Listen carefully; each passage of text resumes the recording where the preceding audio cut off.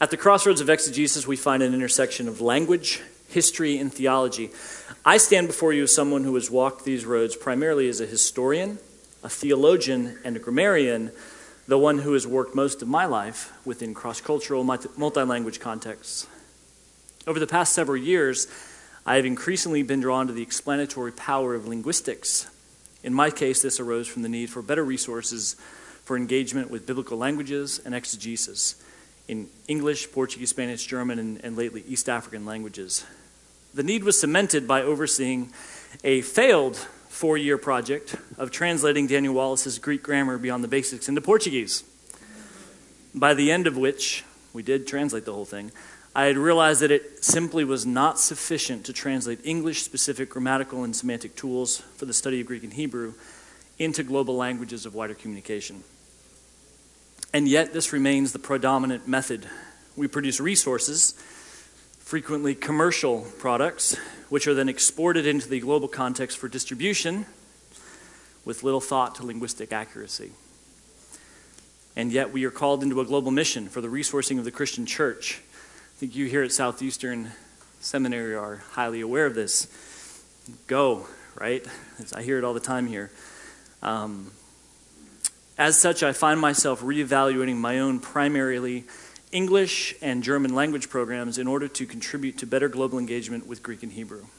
This has led to a turn, and in some ways, as we will see, a turn back to cross-linguistic, non-English reliant, typological engagement with biblical text in the languages of wider communication in which the global church is now engaging. At the same time, however, this approach, this typological, diachronic approach, has proven difficult to defend in my own professional guild of biblical and theological studies. There is an inherent legacy of hesitancy to engage in such typologically driven, contextualized cross-linguistic work, a legacy driven in no small part by the ongoing influence of James Barr. It is from this background then, when asked to give a paper on linguistics and exegesis, I decided to engage this group on this specific question: how should the Biblical and Theological Guild and its cousin, the Bible translation community, engage with the constantly evolving and highly productive field of linguistics for the broad purpose of accurately engaging with the biblical text? I will answer this question diachronically, therefore, placing us within the history of research. When Dirk Gerarts describes in his seminal work on lexical semantics a mental journey through the historical landscape of linguistic theory, there is within this landscape an unmentioned territory of biblical and theological studies, which is perhaps most notable for the deep canyons and fissures that run through its terrain. These canyons separate its population, the general population of biblical scholars, a smaller camp of biblical linguists, and the Bible translation community, with the entire territory almost entirely separated from the wider field of linguistics, secular linguistics. I grew up within the first camp, drawn historically and by long influence to the reflections of the biblical philologists, the dead grammarians such as Robertson, Moulton, and the rest. And indeed, my guild continues to use such tools and resources developed within the area of the dead grammarians, our core lexicons, our grammars, and our syntaxes. On the other hand, it has become entirely unfashionable to engage in the linguistic conclusions of these older grammarians, especially since the 1960s, and James Barr's structuralist reprimand to the Biblical Studies Guild on their use or misuse of linguistics. However, with the exception of the occasional cautionary glance back to Barr about the dangers of cross-linguistic or typological analysis, this guild, does not seem to have integrated formal linguistics into its studies. This is not to say that there are not isolated groups of scholars who have embraced certain schools of linguistics, perhaps most famously in North America anyways, Stan Porter, building a circle of students within a particular systemic functional linguistic camp, has built a certain degree of internal cohesion. However, this group has remained relatively small in comparison with the wider field of biblical studies. This is all the more felt by the exception that proves the rule, notably the deep engagement with linguistic theory in the Bible translation world, a world fundamentally inclined towards cross-linguistic analysis, diachronic study, and so many of the things which Barr made so unfashionable in the Biblical Studies Guild. And yet the Bible Translation Guild has, for the most part, and until recently been seemingly unwilling and uninterested in engaging with the biblical studies academic community, and vice versa, probably as a result of an increasingly mutually unintelligible vocabulary or theoretical frameworks that would enable the two communities to bridge this gap. And so as exegetes, we find ourselves in an odd situation, both dependent upon and yet alienated from our philological past, gun-shy due to the criticisms of the early modern linguists, but for the most part, unwilling or unable to engage with ongoing current research in linguistics, and separated culturally and terminologically from my Bible translation cousins. What I will argue today is that this current synchronic situation of different camps within biblical exegesis is understandable in light of a diachronic history. We are not simply ontologically created as linguists or biblical translators or philologists. There is history behind this development. Unfortunately, without getting too Jordan Peterson on you, historical development has resulted in current tribal identity, struggling for power, struggling for influence. Allow me to set up this historical examination in light of our historical past through a comparison with my own field of New Testament historical scholarship. For 2 centuries, the study of the New Testament was dominated by a cutting-edge historical reconstruction birthed in Tübingen by F.C. Bauer and his colleagues. This historical reconstruction of the New Testament history, in which Paul and Peter represented conflicting camps, became the foundation for much of New Testament exegesis. In fact, it became almost impossible to do critical academic work in the New Testament field outside of this historical and philosophical expectations. Only when scholars such as Lightfoot, Schlatter, and Hengel had the wherewithal to move past purely exegetical work and rather to evaluate the historical and philosophical presuppositions that had formed much of modern German and indeed the liberal Protestant project, was New Testament studies able to engage in alternative readings of the New Testament. We found then that we as exegetes and theologians had to become historians, at very least willing to critique and engage outside of our narrow spheres of comfort, to recognize that there is indeed no such thing as simply reading a text without dragging along our readings, the historical, philosophical, theological, and indeed linguistic baggage that govern these readings.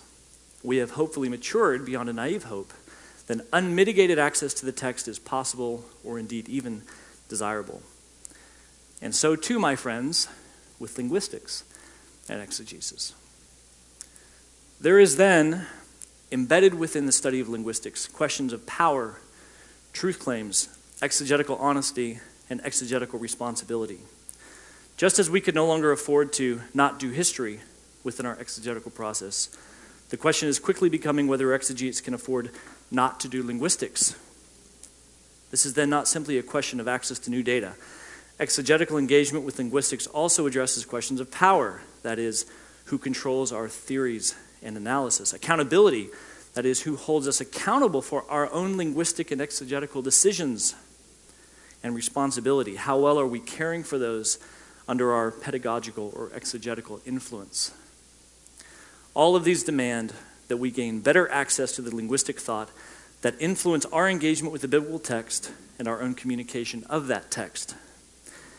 Indeed, linguistic systems are indeed making their way, slowly but surely, into exegetical method, commentaries, and discussions around exegetical disputes. However, one of the problems we are now seeing is a metastasizing of the external language wars that took place within secular linguistics, and we are in danger of spreading this within our own community. Much of this comes from the relatively isolated engagement of our field with linguistics, the idiosyncrasies that have risen within our small camps, and the inability to self-police and synthesize linguistic checks and balances. Take, for instance, a few unhappy examples. In Jan Nyland's recent review of Dave Matthewson's book on Revelation, we find Nyland's critique begging of the very linguistic questions that we and indeed Matthewson are investigating. Nyland responds to Matthewson's claims on markedness, quote, "In the aspectual network, the perfective aorist is the least marked, whereas the imperfective, the present and imperfect, are most marked. The state of aspect, perfect and pluperfect, are the most heavily marked aspect. The aspects are markers of degrees of prominence in discourse, where the perfective is used for backgrounding, the imperfective is used for foregrounding, and the stative is used for front ground, which means that the aorist is used for narrative. The imperfect is used for past context, the present for climactic points, and the perfect and pluperfect for what is highly prominent. For those with ears to hear, Nyland here follows his teacher, Dr. Porter's particular and somewhat idiosyncratic symmetrical approach to markedness.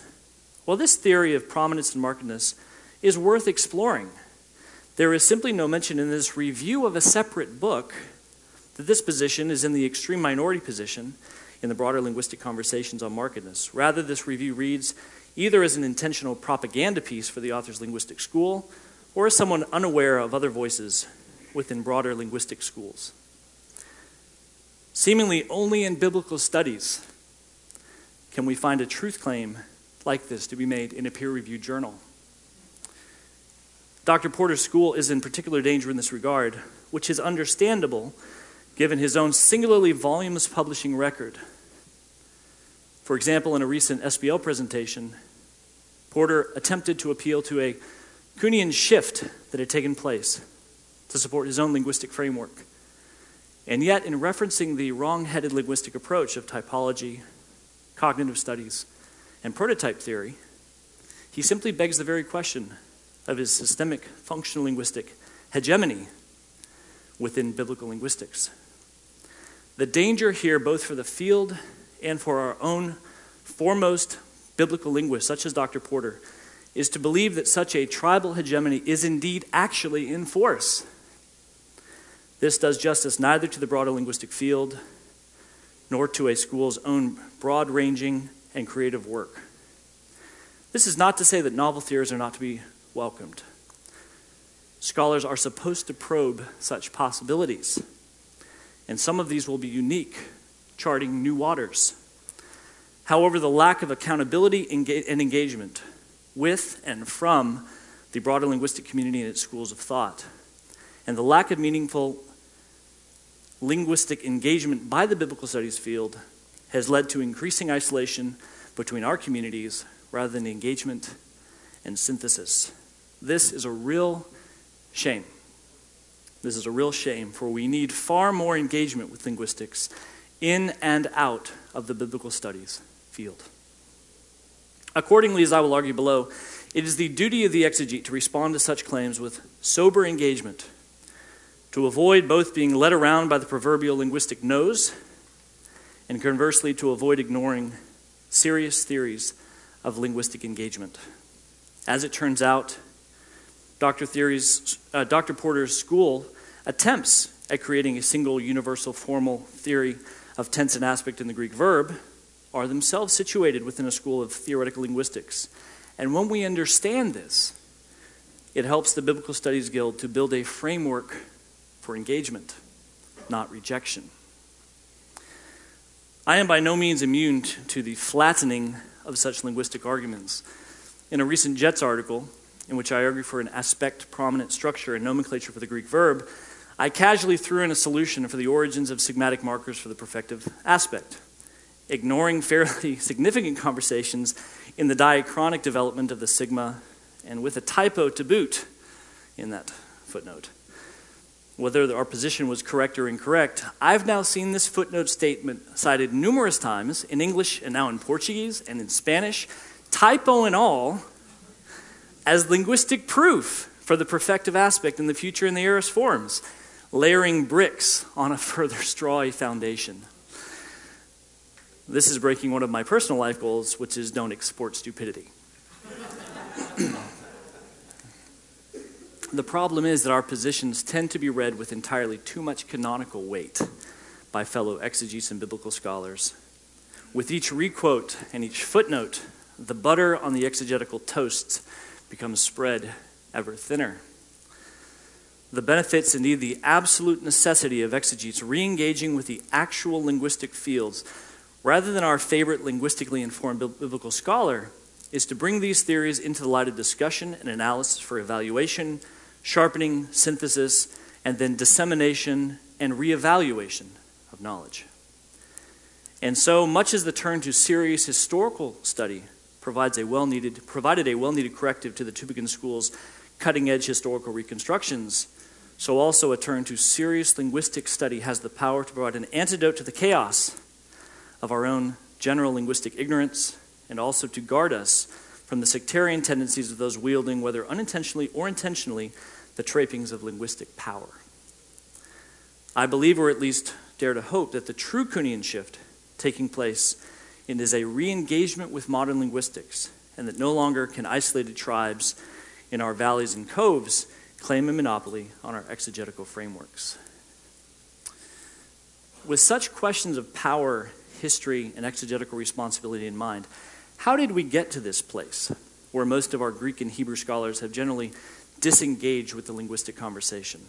There's history here, and by revisiting it, we may briefly find an opportunity to engage questions of why we, as an exegetical field, have in general abandoned the field of play, what this failure means for our exegesis, and how we might reverse this trend.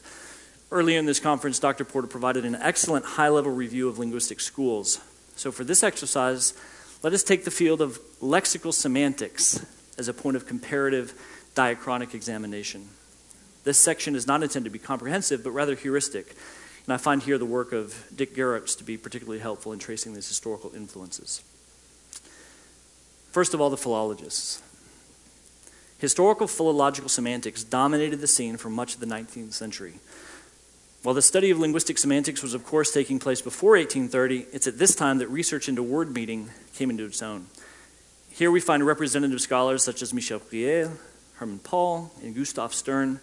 In biblical linguistics, the early giants of the field can be positioned here, including the works of scholars such as A.T. Robertson and James Hope Moulton for Greek, Wilhelm Genesius, and Samuel Driver for Hebrew, who produced some of the cutting-edge language research of the day and continue to be in use today.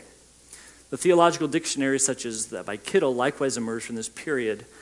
All of these scholars were interested in deeply psychological, socially contextualized reading of words. At the methodological level, this type of semantic research and interest may be characterized by the following three features. First, the orientation is a diachronic one, interested in changes of meaning manifested across different cultures, contexts, and time periods.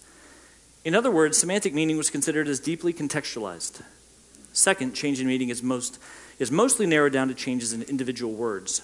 And thirdly, the dominant conception of meaning is psychological, resulting from psychological processes.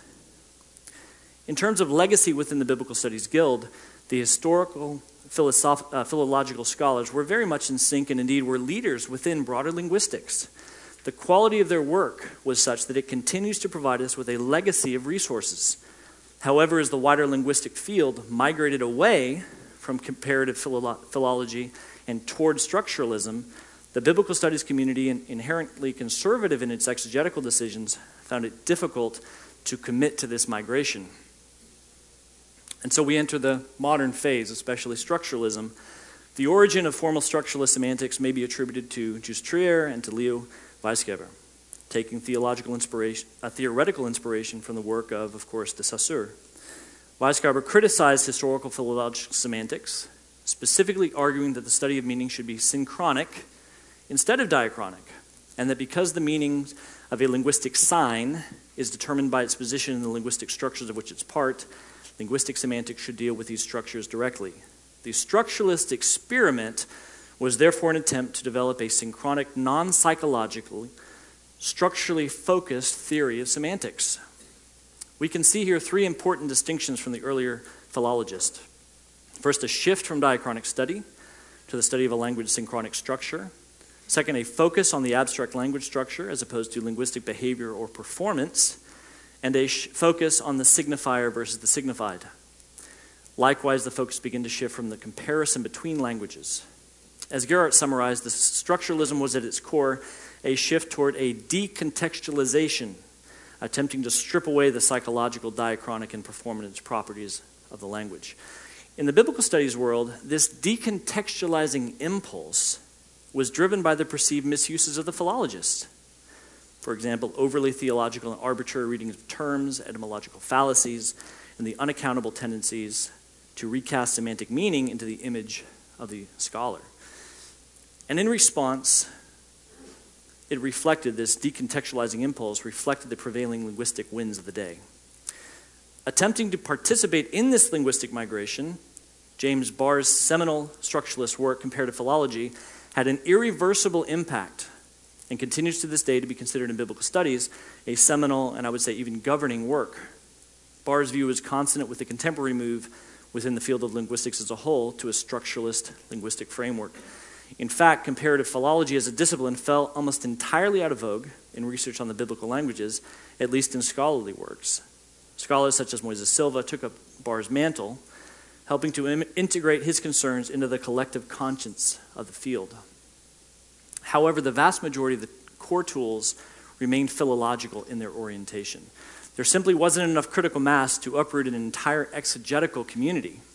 Indeed, as structuralism began to wane, there was a sort of collective, see, we told you so, by this community, which only further entrenched our conservatism. Nevertheless, the structuralist approach in secular linguistics has an ongoing legacy within generative grammar, functional linguistics, and even cognitive linguistics. In biblical studies, Barr's legacy has both made unfashionable the faulty, overwrought etymologies, but has also embedded a compulsive reaction against cross-linguistic typological studies. That is, the ability to learn from comparison with other languages. In the process, we may have jettisoned much learned from changes in meaning, organic and contextual usage, and diachronic study as evaluated over the previous centuries. For the sake of time, I'll only briefly note generative semantics, which is a branch of generative grammar that was developed by Chomsky.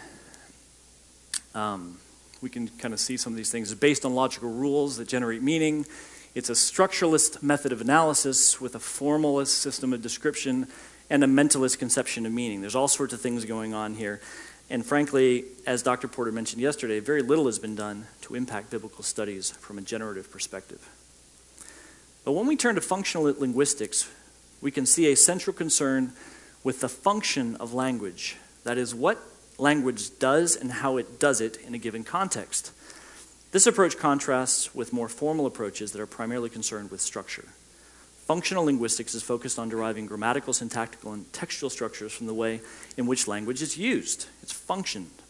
Many functional linguistics trace their work to either or both the British linguist J.R. Firth and the early 20th century Prague School of Linguistics, which Dr. Porter described yesterday. On the one hand, the structuralist emphasis on language as a system can be seen clearly in approaches like systemic functional linguistics, SFL. On the other hand, there is an interesting return to the contextualizing impulse of the philologist, just a little bit, which will be maximalized in cognitive linguistics, as we'll see in the next section. So, for example, as Clark states, natural allies of cognitive linguistics are functionalists and contextualists of all persuasions from the Prague School onward. Functional grammarians such as Simon Dieck, systemic functional grammarians such as Halliday, and functional typologist theorists such as Givon.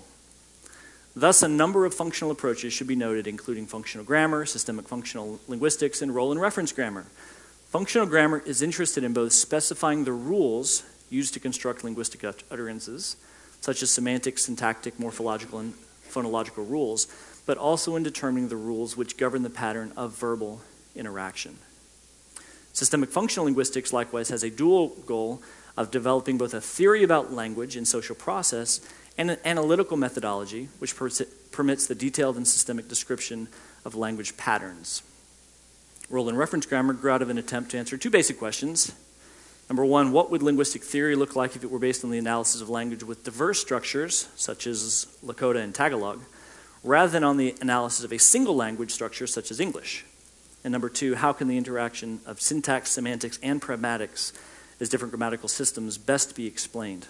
From this, we can gather that typological concerns play a much more important role in role and reference grammar than the other functionalist approaches. Three key concepts emerged from functionalism, including markedness, topic and comment, and linguistic typology and language universals. As you might expect, given the cross-linguistic interest, functional linguistics has had a strong impact within the field of Bible translation, such as SIL and the Graduate School of Linguistics. Here we could see in biblical linguistics, Vandermeer's article entitled Some Recent Trends in Biblical Hebrew Linguistics. In Greek, we can see the massive influence in semantics by such giants as the South African Johannes Low. Stan Porter's work operates from within this school, while Steve Runge's discourse features, discourse grammar, and more seminally, Stephen Levinson's discourse features of the New Testament have significantly increased broad exposure to functionalism in recent years. Personally, I see my own work as functioning broadly within this functionalist framework. Across the functional schools, we find an increased interest in language choice, and therefore the contextual factors that lead to choice. And so little by little, we find a movement back from decontextualization within the structuralist and back toward contextualization. This is paralleled by a strong current emphasis within this secular linguistic communities on cognitive linguistics, a sort of maximalization of this contextualizing impulse. Cognitive linguistics, or cognitive semantics, emerged in the 1980s as an explicitly maximalist attempt to integrate rather than separate meaning and cognition. And similarly, to integrate rather than separate semantics, or what other schools of thought might describe as the meaning of words and their meaning within a sentence, and pragmatics, what other schools might describe as the meaning of words within context in actual situations. Cognitive linguistics would doubt whether such a distinction is even possible. As we can perhaps anticipate, cognitive linguistics sits on the opposite spectrum of structuralism, in that it denies whether meaning is even accessible in a purely structural form outside of an inherent context. In other words, is it even possible to differentiate between semantics and pragmatics? Is that even a legitimate way of thinking?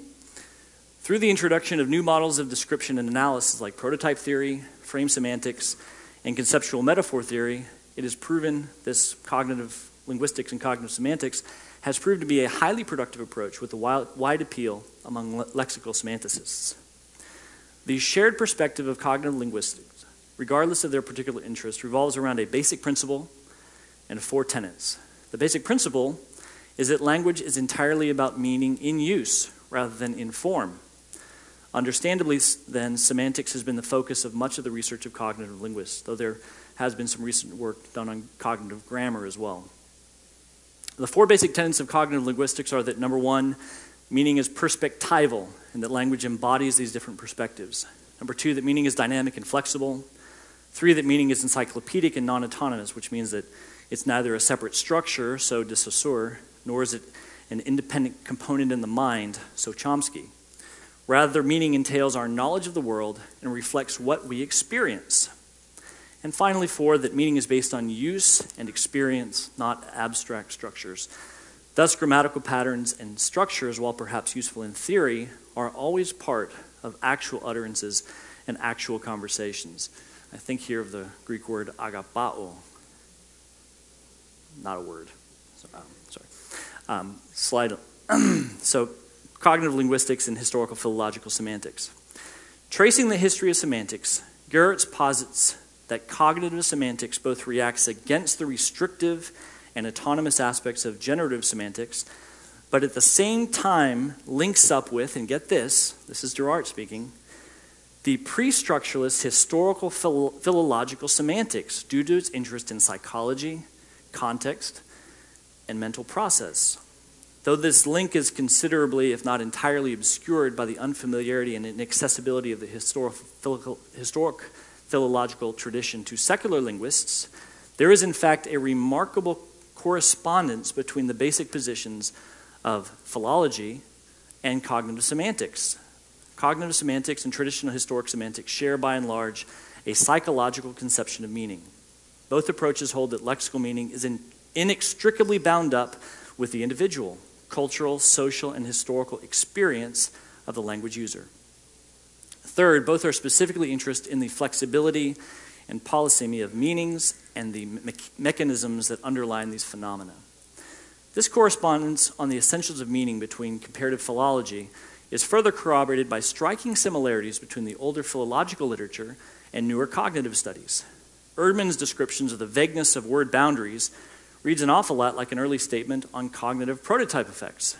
Paul's usage-based model of semantic change fits seamlessly in contemporary views on the dialectic relationship between semantics and pragmatics, and the regular patterns of metaphor and metonym investigated in cognitive semantics can sometimes be found almost literally forecasted in the older philological literature.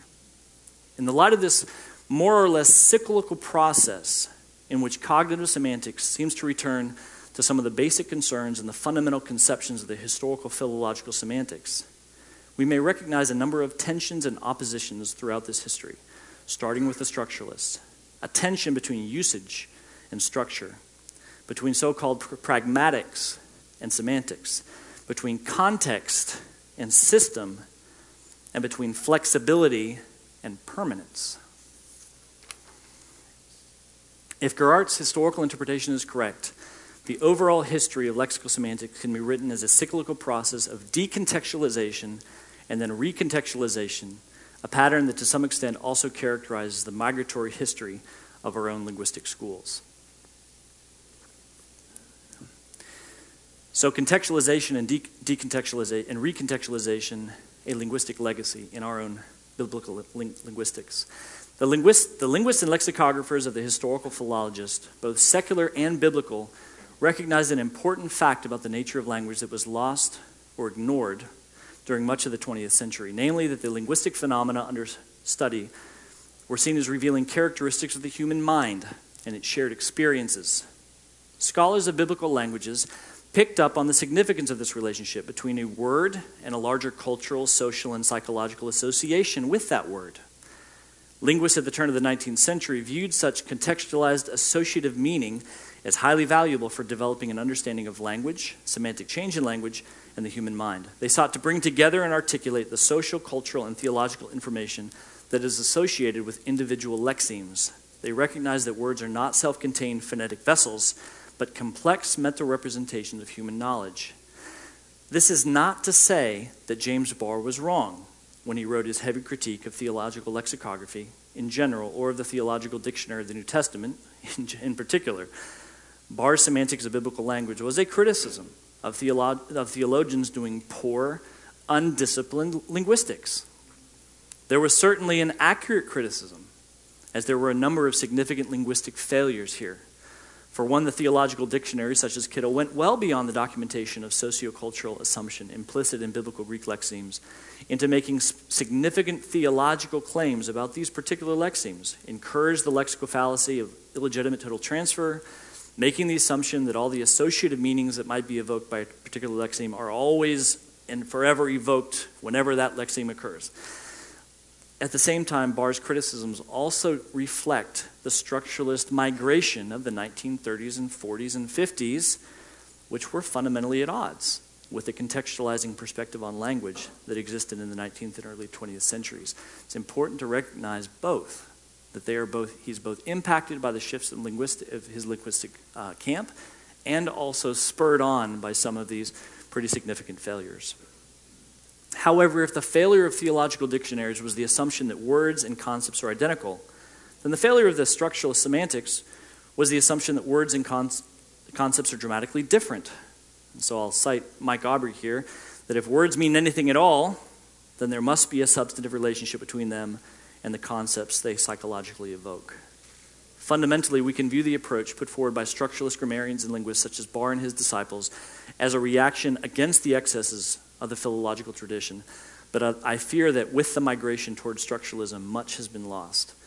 I myself, while primarily a functionalist, have been increasingly drawn into the explanatory power and contextualizing flexibility of cognitive linguistics. Perhaps this is due to the improvements cognitive linguistics make to the encyclopedic contextualizing interest of my old, though indeed long dead, philological friends, but I believe it goes beyond this. Cognitive linguistics provide a framework for engaging across cultures and languages, even as I engage with the Greek and Hebrew texts and my own cross-cultural responsibilities. This approach to linguistics needs to be given greater exposure, I believe. In recent surveys of linguistics and biblical studies, there was given no mention, for example, in Kahn's book on recent advances, or in the 2008 article by Porter and Pitts. And this is a significant oversight, given the broader impact of cognitive studies. I was very grateful to see the extensive engagement in Dr. Porter's paper earlier in this conference on the category, though I would argue that it's actually a viable linguistic school, not just a way of thinking.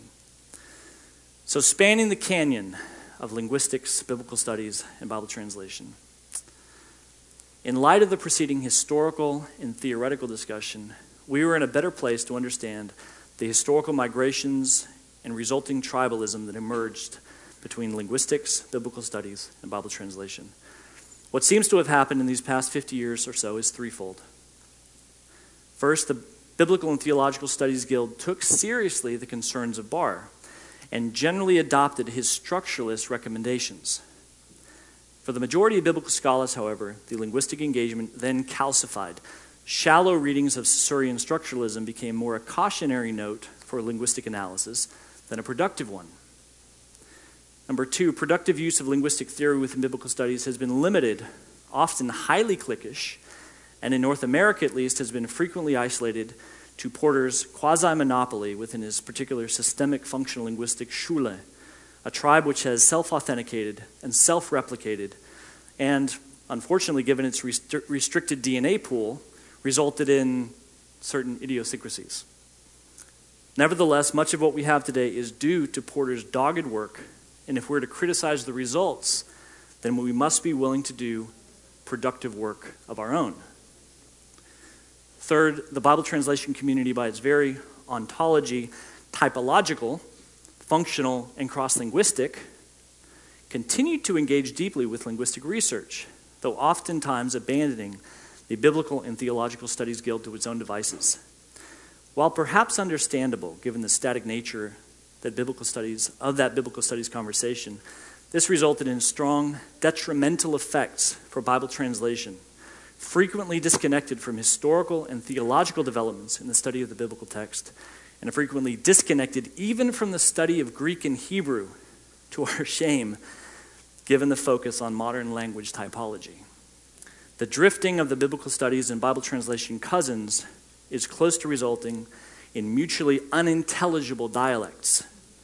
In this matter, we stand as children of a divorce, watching our parents live separate lives, and this is to be mourned as one of the most tragic results of this history.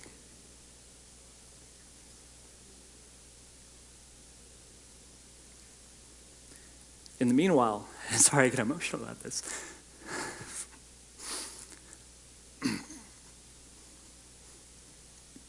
Because the impact for our global church is unimaginable, with hundreds of languages produced, without access to our theological conversations. And this is a tragedy. Excuse me. In the meanwhile, the broader linguistic conversations, the secular linguistic conversations have moved on.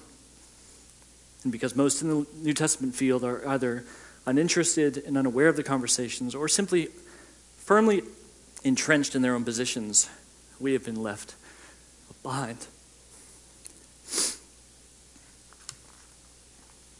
Righteousness and peace have kissed, pursuing linguistic reconciliation. And this brings me great joy, this room, actually. Great joy indeed. For despite this history, there are signs of a reconciliation with a willingness for certain scholars within the Bible translation community to take steps to re-engage the Biblical Studies Guild. Especially Stephen Levinson, I think here Randall Booth, and a significant injection of new blood at S.I.L. and Wycliffe. But also a growing awareness and interest in the diversity of thought and need for engagement with linguistics to provide answers to impasses on such topics as verbal aspects, semantics, information structure, word order, and dependency. It's crazy that we can get emotional about that long list of technical things, but it has a real impact in our world. There has been a growing reassessment of our linguistic starting points, especially with the influx of scholars from the developing world, asking questions of how we engage with languages in general, including one's own mother tongue, an ancient language, and other languages of broader communication. I've had the privilege of coming in and teaching people in Brazil, which is now a net sender of missionaries into Bible translation. Are we giving them the tools to adopt and work from Portuguese, from Spanish, from French, these broader languages into Bible translation? If we are called to communicate to all the world, that is, to all human communities, Are we prepared to communicate the gospel message in a meaningful, linguistically accurate, historically and theologically informed manner? Language, and specifically the linguistic analysis of the biblical text for all languages and for all peoples, is critically important and central to the very heart of the Christian mission in our understanding of these ancient texts and how we communicate to the global community. Unfortunately, I fear that we are still far behind in the need to reevaluate our tools, reflecting an updated understanding of both target and receptor languages and how we engage with these texts. Biblical studies and linguistics must reunite, must recommit their vows to serve this unified mission. And so, a few practical contributions of linguistics to biblical studies. How are we doing on time? Do we have 5 more minutes? Yeah. Having charted, however briefly, the historical landscape of semantic studies, hopefully we have gained some greater clarity on the migratory influences that continue to govern our work and have created many of these perceived tribal identities. I would like to close by highlighting key practical contributions that this history of linguistics can provide, noting especially recent work on prototype theory from cognitive linguistics, as well as discourse grammar and cross-linguistic and typological analysis. Yeah. First, prototype theory. In prototype theory, a prototype serves as a point of reference, or even a core meaning for a category, and enables people to navigate the category's not-so-clear instances with relative ease. Prototype theory has 4 basic concepts about mental categories. First, every mental category is an exemplar that depicts the category's relevant features. For example, a robin becomes kind of a prototypical category for a bird.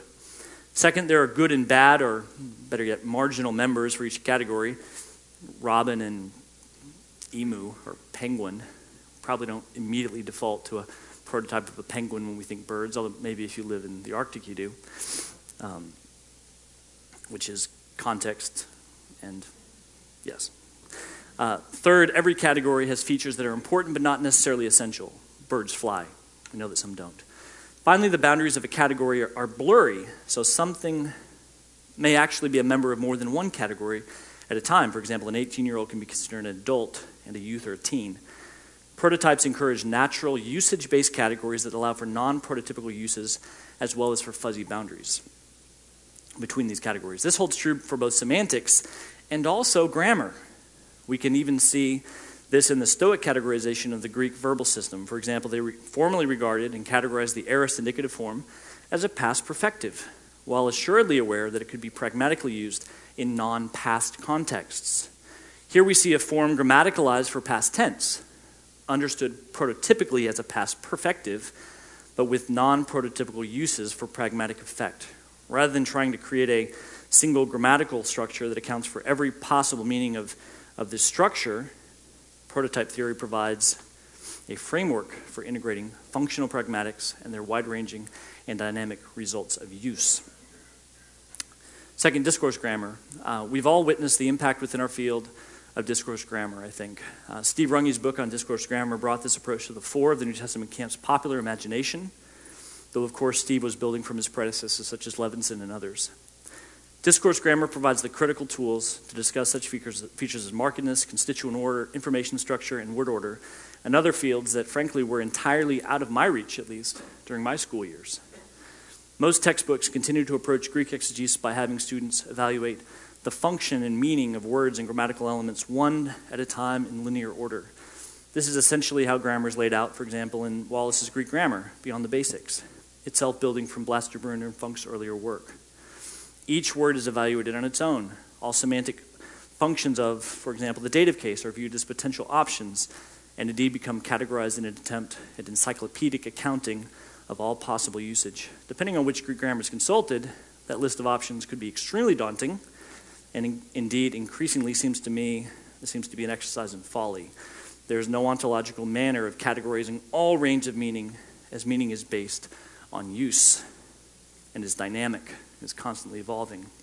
What Wallace calls a syntax is really a dive into semantic meaning. I'm increasingly convinced that trying to attach seemingly, at least for the student, ontological categories to polysemous, contextually derived meaning is not a helpful way forward. Conversely, within a discourse grammar approach, the focus is upon the clause as a whole, focusing on how verbs engage with noun phrases, prepositional phrases, and subordinate clauses constrains the interpretation from the start. An awareness of contextualized meaning then naturally leads to the study of larger chunks of text, discourse, which have improved our understanding of the nature of grammar and language above the sentence level. And finally, constituent order and information structure, which I think Steve did a great job of showing some of those uses. When we begin to ask questions of information structure and how a language communicates meaning, we're forced to reckon with variations between ancient languages and our own language of analysis. Let me put this as bluntly as I can. Unless we understand language typology and cross-linguistic frameworks, we are making our work unusable for an increasingly global church who are maturing and developing into serious centers of study. From my perspective, there may be no more urgent area of linguistic analysis and integration within the Biblical Studies Guild.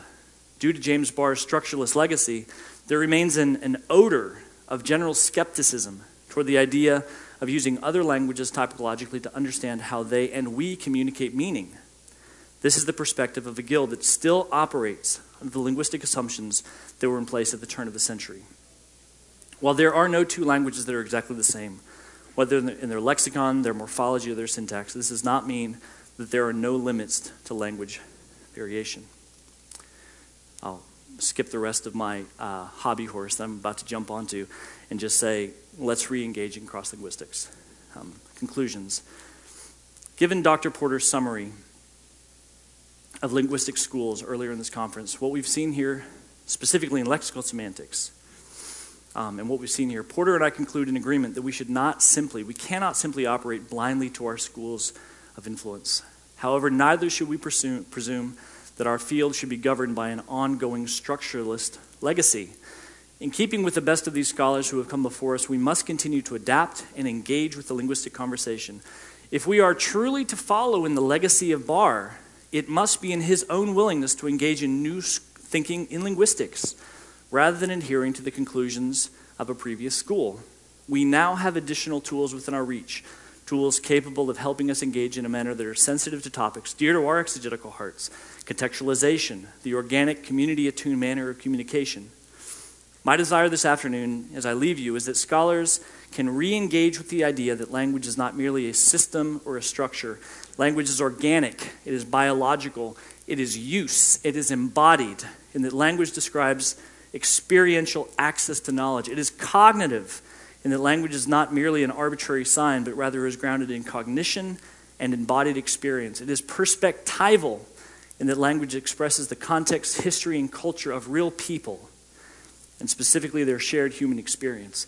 It is encyclopedic, meaning that it encompasses semantics, the lexicon, and syntax as unified functional structures of meaning. And finally, because language is use, language changes constantly, unpredictably, and outside the control of those who would seek to constrain it or contain it through formal structure. Accordingly, I believe that the path of reunification between biblical exegesis and linguistics, therefore, lies in a linguistic recontextualization of our study of this text. And so for me, a scholar working in a primarily cross-cultural, cross-linguistic community, I take this unapologetically to demand a reconnecting with contextualization, a typologically aware and cross-linguistic understanding of the ancient languages, my own language, and the wider languages of communication. Indeed, is this not the very essence of biblical exegesis in fulfilling our Great Commission mandate? Thank you very much.